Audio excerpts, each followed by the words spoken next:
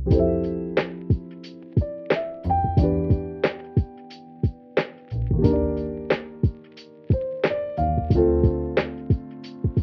welcome everyone to Getting Cheeky with God.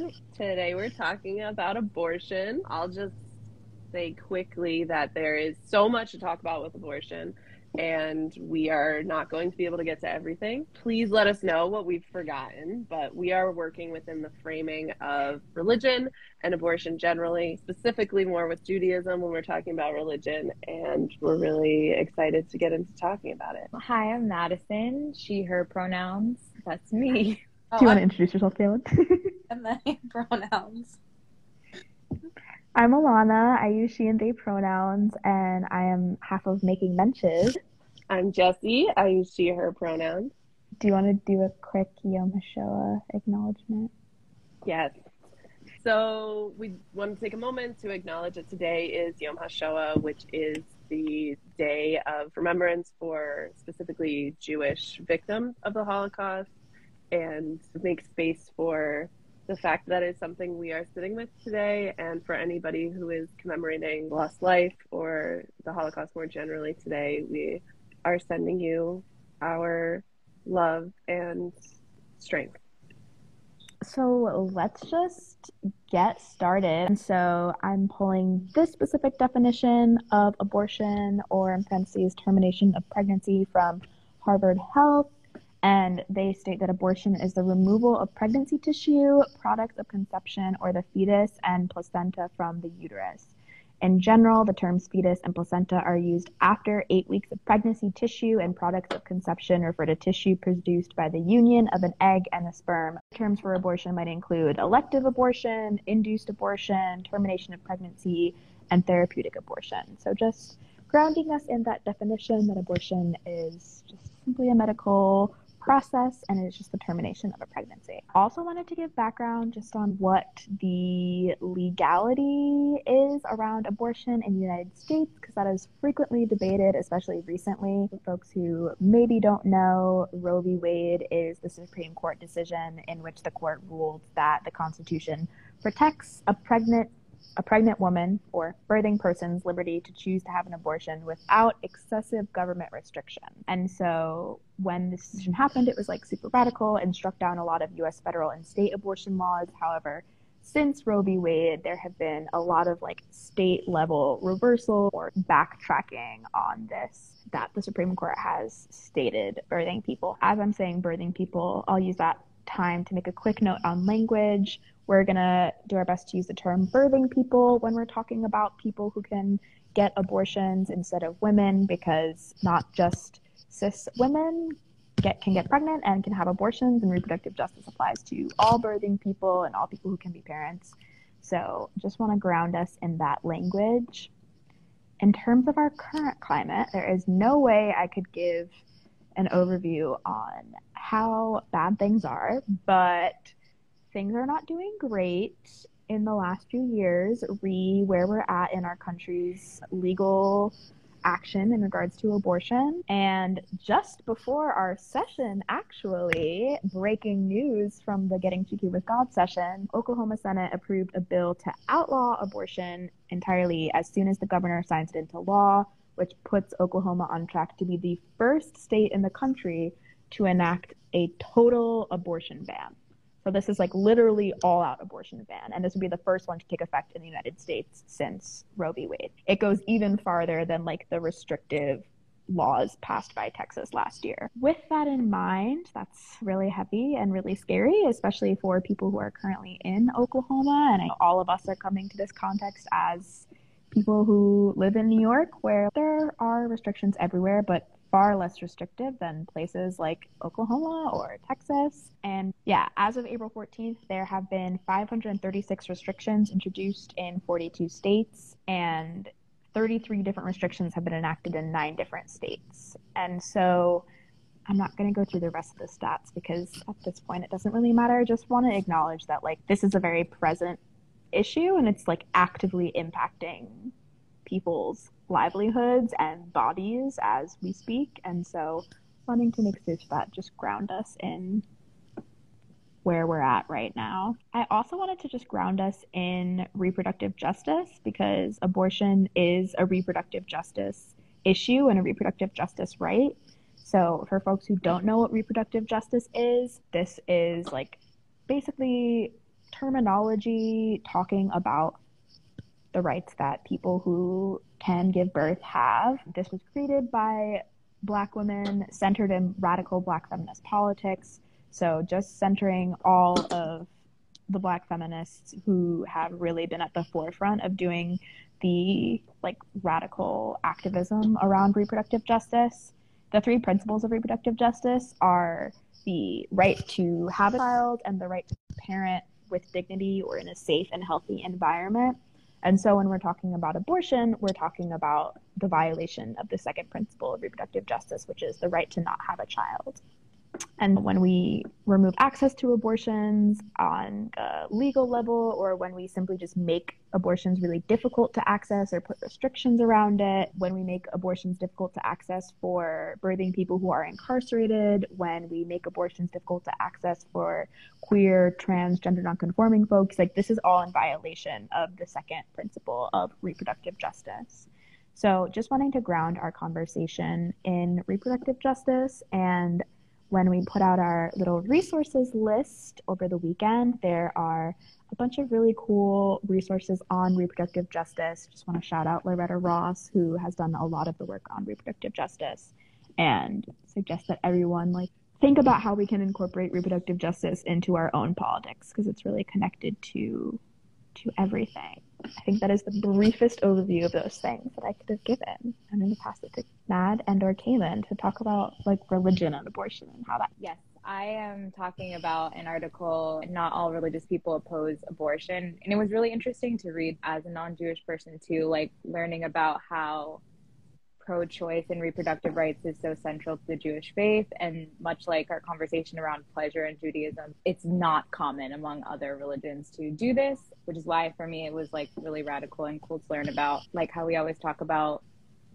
these things of, I don't know if conservative is the word, but more, conservative things or like conservative ideals aren't inherently religious or connected to religious ideology. Specifically, a statistic, the latest Pew Religious Study in 2014 found that 83% of Jewish people surveyed supported legal abortion, and that was more than any other religious group surveyed. And then a Rabbi David M. Fellman in 1983, he was a part of the conservative movement for Judaism back in 1983. He discussed how the pregnant person's welfare comes first, and how, I'm sure Jesse will talk about it too, but essentially the person who is pregnant is known versus the child is unknown. So the birthing person, their life, their welfare comes first. Yes, that is everything from me on that note. Yeah, and then also too, I feel like a lot of abortion talk is so linked with, typically anti-abortion talk being linked with Christianity and like Christian religions, like Christians and Catholics and people within those religions, like having those subgroups of people being like, and like talking what you were mentioning about language earlier, like this idea, there's also like a language shift that I've seen recently of like pro-choice becoming like I'm pro-abortion, to help destigmatize like abortion still being a valid choice regardless of any caveats. But we were talking a little bit earlier before this too about one thing about abortions and thinking about like resources that I went to college around this like pregnancy crisis center, I feel like, and that was very linked to Christian messaging, which was if you're someone that is very religious and looking for a religious option to help you with if you're like, I want to get an abortion, this is a very dangerous thing to do, because you're talking about crisis pregnancy centers being like a place where you can't actually get an abortion, and it's just a place for misinformation that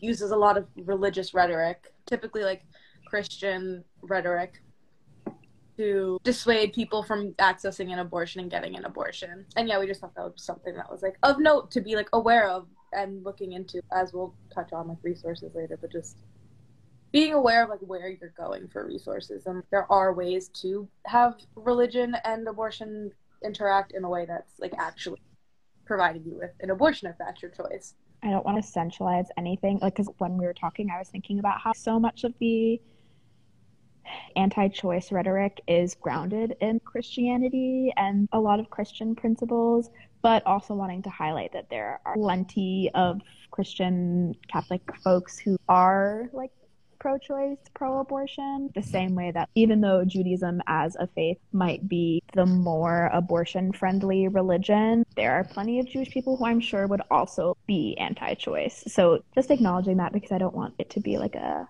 Christianity is bad and all Christians are against abortions, because as we know, that's obviously not the case either. Yes, I just wanted to comment quickly that I did see there's a Jewish pro-life Facebook group, podcast, like it is out there. We do not all organize around religion. As we know, there are very different political groupings within religion. All right, I can talk about Judaism, what Judaism specifically says about abortion more.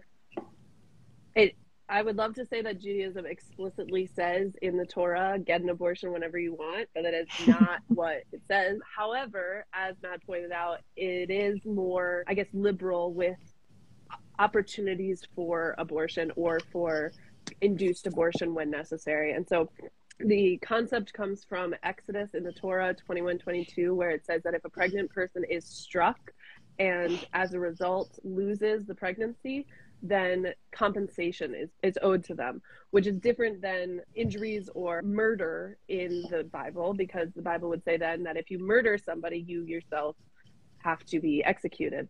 The reason that this gives some wiggle room is that because the pregnancy is not considered equal to an adult human life, that means that abortion is not specifically outlawed. Another element within Judaism, within halakha, which is the Jewish law, says that until 40 days, pregnancy is considered to have the legal standing of water, or to be considered part of the birthing person's thigh. And so this also reinforces that fetus does not have legal standing as a human being fully formed at all in the Jewish legal world. And I just want to take this moment to note that legality is not the same as ethics. And just because a fetus would have the legal standing of water doesn't mean that ethically Jews don't believe in fetuses being potentially, because there's a whole diversion here, which is how the Jewish pro-life movement starts, is that fetuses have rights. There's a whole way you could go with that. So just because halakha says one thing doesn't mean people don't interpret it ethically differently. Another moment that is specifically outlined as to promoting the rights of the birthing person instead of the rights of the fetus is that Rashi says that life begins when the head emerges from the birth canal. And so this explains that until the point that the head emerges, when the nefesh, when the soul is breathed into the baby, that it is not a person, so to speak. So therefore, the person who is birthing still has the right to life, whereas the fetus is considered to be something that could be pursuing this person's life, which leads me to one of the last kind of places where abortion can be discussed, which is when fleeing a rodef. And this could be translated as a pursuer or somebody who has come into your home unexpectedly. In the case of a rodef within halakha, if somebody enters your home in the middle of the night, you can assume that they have poor intent and that they're going to hurt you, and you have a right to hurt them before they hurt you. And while that could be debated by itself of the ethics of that, the way it's been interpreted is that fetuses, when causing harm to the birthing person and when threatening the life of the birthing person, could be considered a rodef. And then in that case, you have to remove the harm before it kills the person. Overall, as what Mad said, Judaism prioritizes the birther's experience and does not prioritize the partner's experience. So in an attempt to potentially avoid abuse of this, or to avoid non-consensual decisions to be made on behalf of the birther when the birther cannot make the choice, the point is that the birther should be prioritized. I think that was all that I had. Really quickly, once again, I know I'm leaving out a bunch of things, but that is generally the Jewish case for abortion. I know Rabbi Danya Rutenberg has a whole Twitter thread, and I know it was cited in our notes, but I want to try and find the link to the actual thread where she has everything. We have an article written by her. Yeah, I think that's the one where she runs through everything or gives the full case. For me too, it's really interesting, like the way that you're describing it, or the way that it's actually written in the Torah, makes so much more sense to me than I guess the way to me it's just so straightforward. It's so person-centered, very straightforward, applies to real life, then I don't know. I just think it's really weird how politicized religious words can be, and like adding all these things in it, when to me what you just said made perfect sense. Not to extend this portion longer, but what you're talking about, there's a Greek translation of this section which implies, like, where it says if the person loses the pregnancy and no further harm is done to that person, then you just pay for like the compensation, like whatever the amount of shekels would be. But the further harm done to, like, part has been interpreted to be like further harm done to the fetus. And that's like where the Christian mindset goes off sometimes with, oh, they're harming the fetus because of, but keeping us really on our time track. Yeah. Thank you for adding that. Yeah, I think that's important. I also think we're doing an excellent amount of time, and this is the core of what we're talking about. So this is important. Thanks, Jesse, for illuminating the very like Jewish and Torah oriented side of things. I also think it's important to know, and I will say I am a Jewish person and I don't know much about the New Testament, but like to my knowledge, there is nothing in the New Testament that explicitly is like abortions are bad and wrong and you can't have them. A lot of that is just grounded in like misinterpretation of scripture. And I think that if you talked to any radical or queer or feminist like Christian theologians, they would argue that being anti-choice goes against Christian teaching. So just also want to sprinkle that in there, that everything is so connected to how we interpret things. But it is very specific and cool that the Jewish interpretation has for so long been more in favor of choice of the birthing person.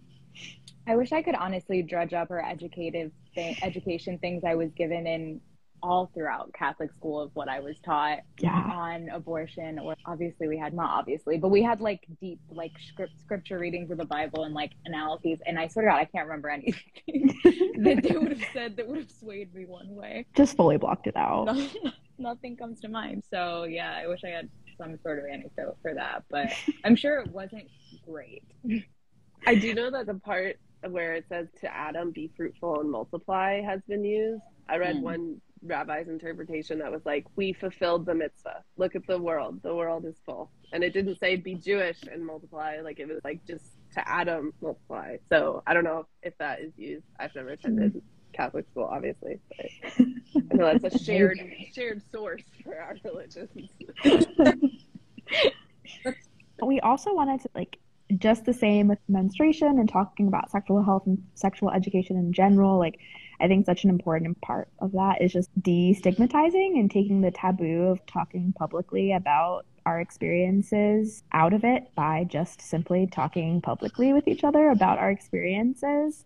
And so, yeah, I think we just wanted to open up the space so that we could have more open and honest conversations about our own experiences with abortion or reproductive processes. I know that taboo feels so strong, but as we know, like so many birthing people have abortions or have miscarriages or have very specific interactions with reproduction. I'm just thinking about when I was maybe in high school, and I don't even remember how this conversation came up, but I was in the car with my mom.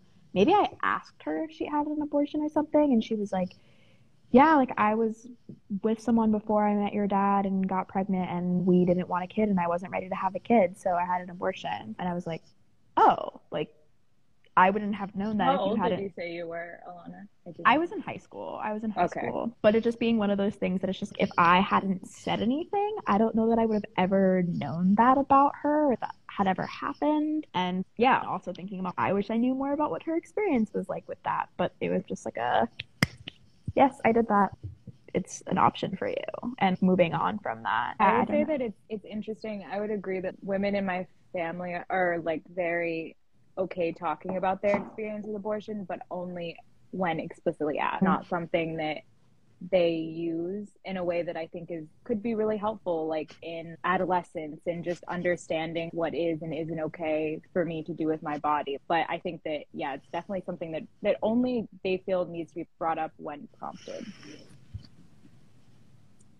I had only heard like horror stories about abortions where people nearly bled out to death, or it was like clotting or awful things. I had heard like that people got them, but I had never heard an experience in which it was beneficial, positive, okay. It was just like always traumatic. And I think that's what made it really hard. One of the things that made it really hard for me to ever talk about my abortion. I'm saying that right now because it's the first time I've ever spoken about it outside of a therapy setting or a family setting, which is crazy to me because I'm someone who does not believe in repressing experiences for the comfort of other people. But in my family, there has been fertility issues with every generation, and it felt shameful and like wrong, and that I was like different from everybody else who had come before me who had these issues. And like I was the opposite. I was rejecting something that was like a gift to other people. Like I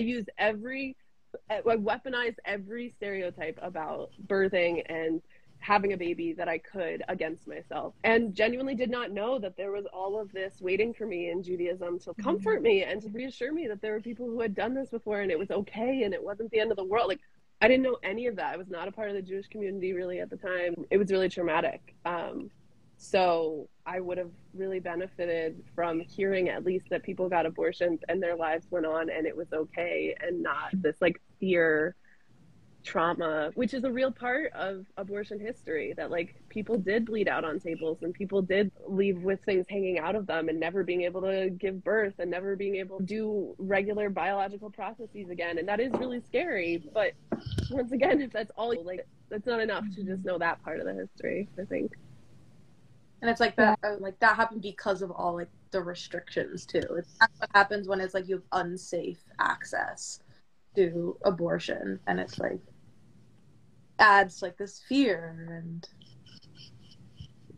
yeah, that's exactly what I was going to highlight, Caitlin. It's just that so many of these horror stories that we like are passed to us about abortions are like because of abortions having to be done in like underground ways or unsafe ways, or because it like wasn't supposed to be happening. And so that's why it's so important, I think, for us to talk about like experiences where I had abortion, it was totally fine and I was okay, and like I didn't bleed out and die, and like it, like because of the fact that I was able to access it so easily where I am. And it's also, I think, important to highlight that like for some people who get abortions, like there is like a grief associated with that, and it's not like I also had an abortion. Like for me it was okay, whatever, because it just, I didn't have a connection there.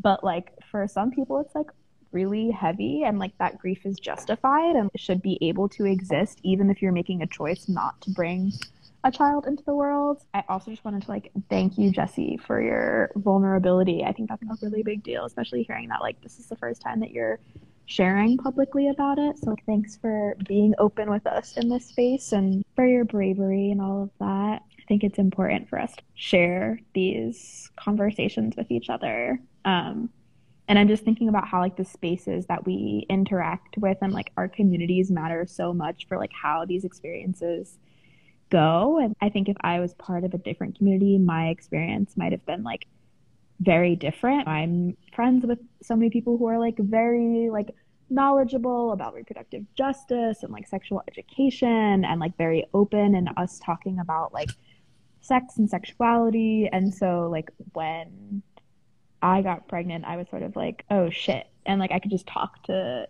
all the people I was close to about it and be like, what's happening here, and like really rely on my community to like figure things out with me. But yeah, just acknowledging that like it is alienating, and I don't think it's a process we talk about enough, and like it can be like scary to go to Planned Parenthood and not know what's going on at all, and like, have to go multiple times and be like, I don't know what's happening, and I don't know what's happening in my body. And I personally ended up having a miscarriage, so I never had an actual abortion, but I had to go to Planned Parenthood like 3 separate times in like the course of 2 days to like be sure that there like still wasn't any like fetus matter or whatever, like cells inside me, because it was very early.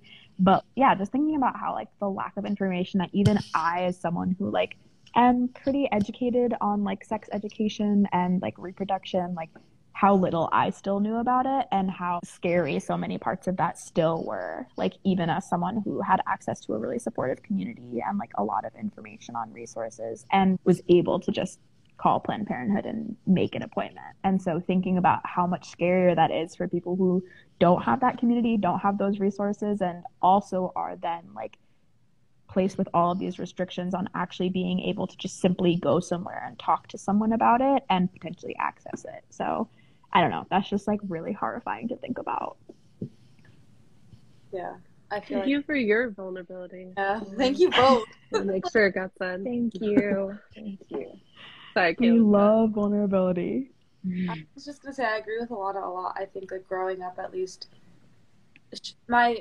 I heard that my mom had an abortion through my sister, but again, I wouldn't have asked. But I think what helped was knowing that, especially with my sister and my dad, there was just this notion of like, well, your life, like, if you don't want to have a kid and you happen to get pregnant, an abortion's fine. That's an option. Yeah. But just felt nice, like thinking about like how much that was just like ingrained in a sense that I didn't really think about that as like like what would it be like to not consider that as like an immediate option as someone that doesn't want kids. But yeah, I think that the idea of building a community of people, or like starting with building your own like resources, like sharing them with your friends and talking about it with your friends or your family is like so crucial. Yeah, especially now as we're having so much really intense backtracking. Yeah, and just acknowledging that all of these issues are so much more exacerbated based on your identity, and the most marginalized birthing people are always going to face the most violence and harm from these restrictions. And so, yeah, just wanting to remind us of that. Like, Jesse and I are two white birthing people, and so like our experiences even are so different than like plenty of other folks could be and are all the time. Talking about like grief though around abortions, I wanted Mad to share about abortion doulas. Yeah, thank you. Yeah, I just wanted to talk about it super quickly just because I had never known that they existed until now, and they make so much sense. They exist not just for birth, but there's also abortion doulas for death as well. And that's how you really start to understand abortion as a life processes, and doulas are there to help people through life processes. So in addition to that, I think they can help in two ways. They help with the emotional support that Alana touched on, but also they help birthing people if they need to find accessibility for where to get an abortion and finding a provider and linking them to care and things like that. So I appreciate all public health interventions that consider the whole person, like what they're going through emotionally, spiritually, and then also, but in a real sense, how are we systematically going to give you access to those things that you deserve? So that's why I think that they're awesome. That's going to be a part of our resources is Bertha directory. So looking forward to giving y'all access to that as well. Yeah, thanks, Matt. I think that's super. And also, like, for folks who don't know what doulas are, because there is like such a lack of information around what a doula does and what a doula's role is. And as Matt mentioned, like, I think that when we think about doulas, we're typically thinking about birthing doulas, but there are also death doulas, and as Matt shared, also abortion doulas. And doulas' roles obviously differ depending on the process that they're supporting during, but they're really just like a support and advocacy person, like through the process. And if you're interacting with the medical system, can be there to advocate and support you during that and in the aftermath of it. So especially with birthing doulas, they might be with you at the hospital during the birthing process, and then are really important during like your postpartum, and also are around for the prenatal process. But they're not a midwife and they're not a doctor, so they don't typically do the actual delivery of a baby. Thank you. Do we want to talk about the at-home access options? Yeah, touching briefly on the abortion pill as well. And anyone feel free to correct me if I'm wrong, but I believe that was it always at home? Or I think it might have been like because of COVID, they were giving it more at home all of a sudden. I'm not sure. But I think it was okay. An option, like a mail. It was always an option. Yeah. Okay. on college campuses, I know it was super easy to get. Okay. Thank you so much. Yeah, I think that the podcast I was listening to about it was in England, so I think that it also differs legality-wise versus here. It's really important to have that at-home option, considering that people can start to have the contraction and the release soon after they take it. So if they're on their way home, like, it's way better for them to take it while they're at home, so they can go through that and be in their own space and feel more comfortable. Also, something really important to know about the abortion pill is that it's very safe. It's safer than taking aspirin or getting your wisdom teeth removed. So I don't think that's something that people talk about enough. As we were talking about the scary imagery that comes to mind of having an abortion, it's incredibly safe. And the reason that they draw on imagery, or like pro-life or conservative groups draw on that imagery, is because like they're creating those situations, and that's not the case when you have accessible means to get the care that you deserve. Yeah, I did the at-home pill, so I can attest to that. It is safe, and I live, and it's not going to kill you. That was everything for me, though. Yeah, and also like thinking about folks who are in states that have restrictions and like legislation against it, like there are a lot of underground groups that are mailing the abortion pill like to folks in those states, and there are very easy access on the internet to like finding those options. I think we might have some of them in our resources sheet. And also thinking about other ways to induce abortions. There are ways to induce your own abortion. Like if you don't have access, there are some resources we have on like herbal ways to induce your abortion or a abortion. And just highlighting though that they do say that after 10 weeks, like you should see a doctor and not be trying to induce an abortion yourself. But there are foods that you can eat. There are like certain herbs that you can turn into tea and drink, like so many different herbal ways to engage with not wanting to be pregnant and like terminating that pregnancy, that again people have been using herbalism as medicine for centuries. And especially if you don't have access and you like want to try some of these options instead, something to think about. But yeah, if you do have access, probably go to a doctor if you can. Cool. I feel like that's everything that we had. I feel like we did a good job staying on time. We were worried about timing, but yeah, thanks for a very quick overview of all things abortion and Judaism and reproductive justice, with making mentions and fucking the fine print. I know. Our last session for now, and we're going to be talking about circumcision or genital mutilation, whatever terminology you want to use. So we're very excited, and we hope that y'all will join us for our very last session of the Getting Cheeky with God series. Bye!